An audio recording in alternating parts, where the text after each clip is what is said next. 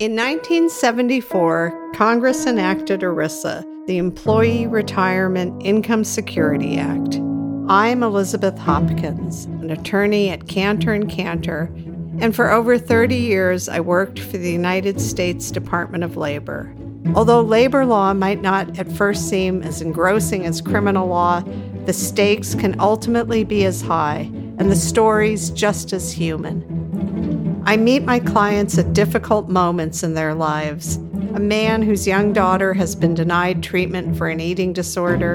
A woman who, after working for many decades and carefully planning her retirement, retires only to have her benefits cut in half. A widow with 2 young children who was lied to about her husband's life insurance. Join me as I delve into these stories and many more, as I discuss why it matters that we have a well-regulated employment law in this country and what it means for all of us when we do not. This is ERISA Watch.